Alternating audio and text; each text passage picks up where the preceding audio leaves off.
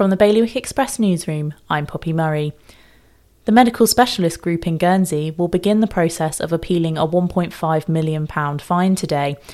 The fine was imposed in December last year after the Guernsey Competition and Regulatory Authority claimed the MSG had broken competition law. More than 11,000 islanders in Jersey receiving benefits will be given an extra £20 a month for the rest of the year in response to the rising costs of fuel and basic goods, but a consumer group has said it won't touch the sides for most people.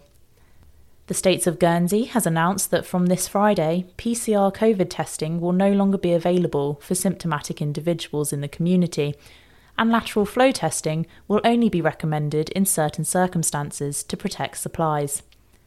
And more police officers in Jersey will be allowed to carry tasers after States members decided to back new rules governing their use. For more on all of today's stories, visit bailiwickexpress.com. Your weather for today will be dull and hazy with the chance of showers. The wind will be northerly light force 3, occasionally moderate force 4. There will be a top temperature of 12 degrees. That's the latest from the Bailiwick Express news team.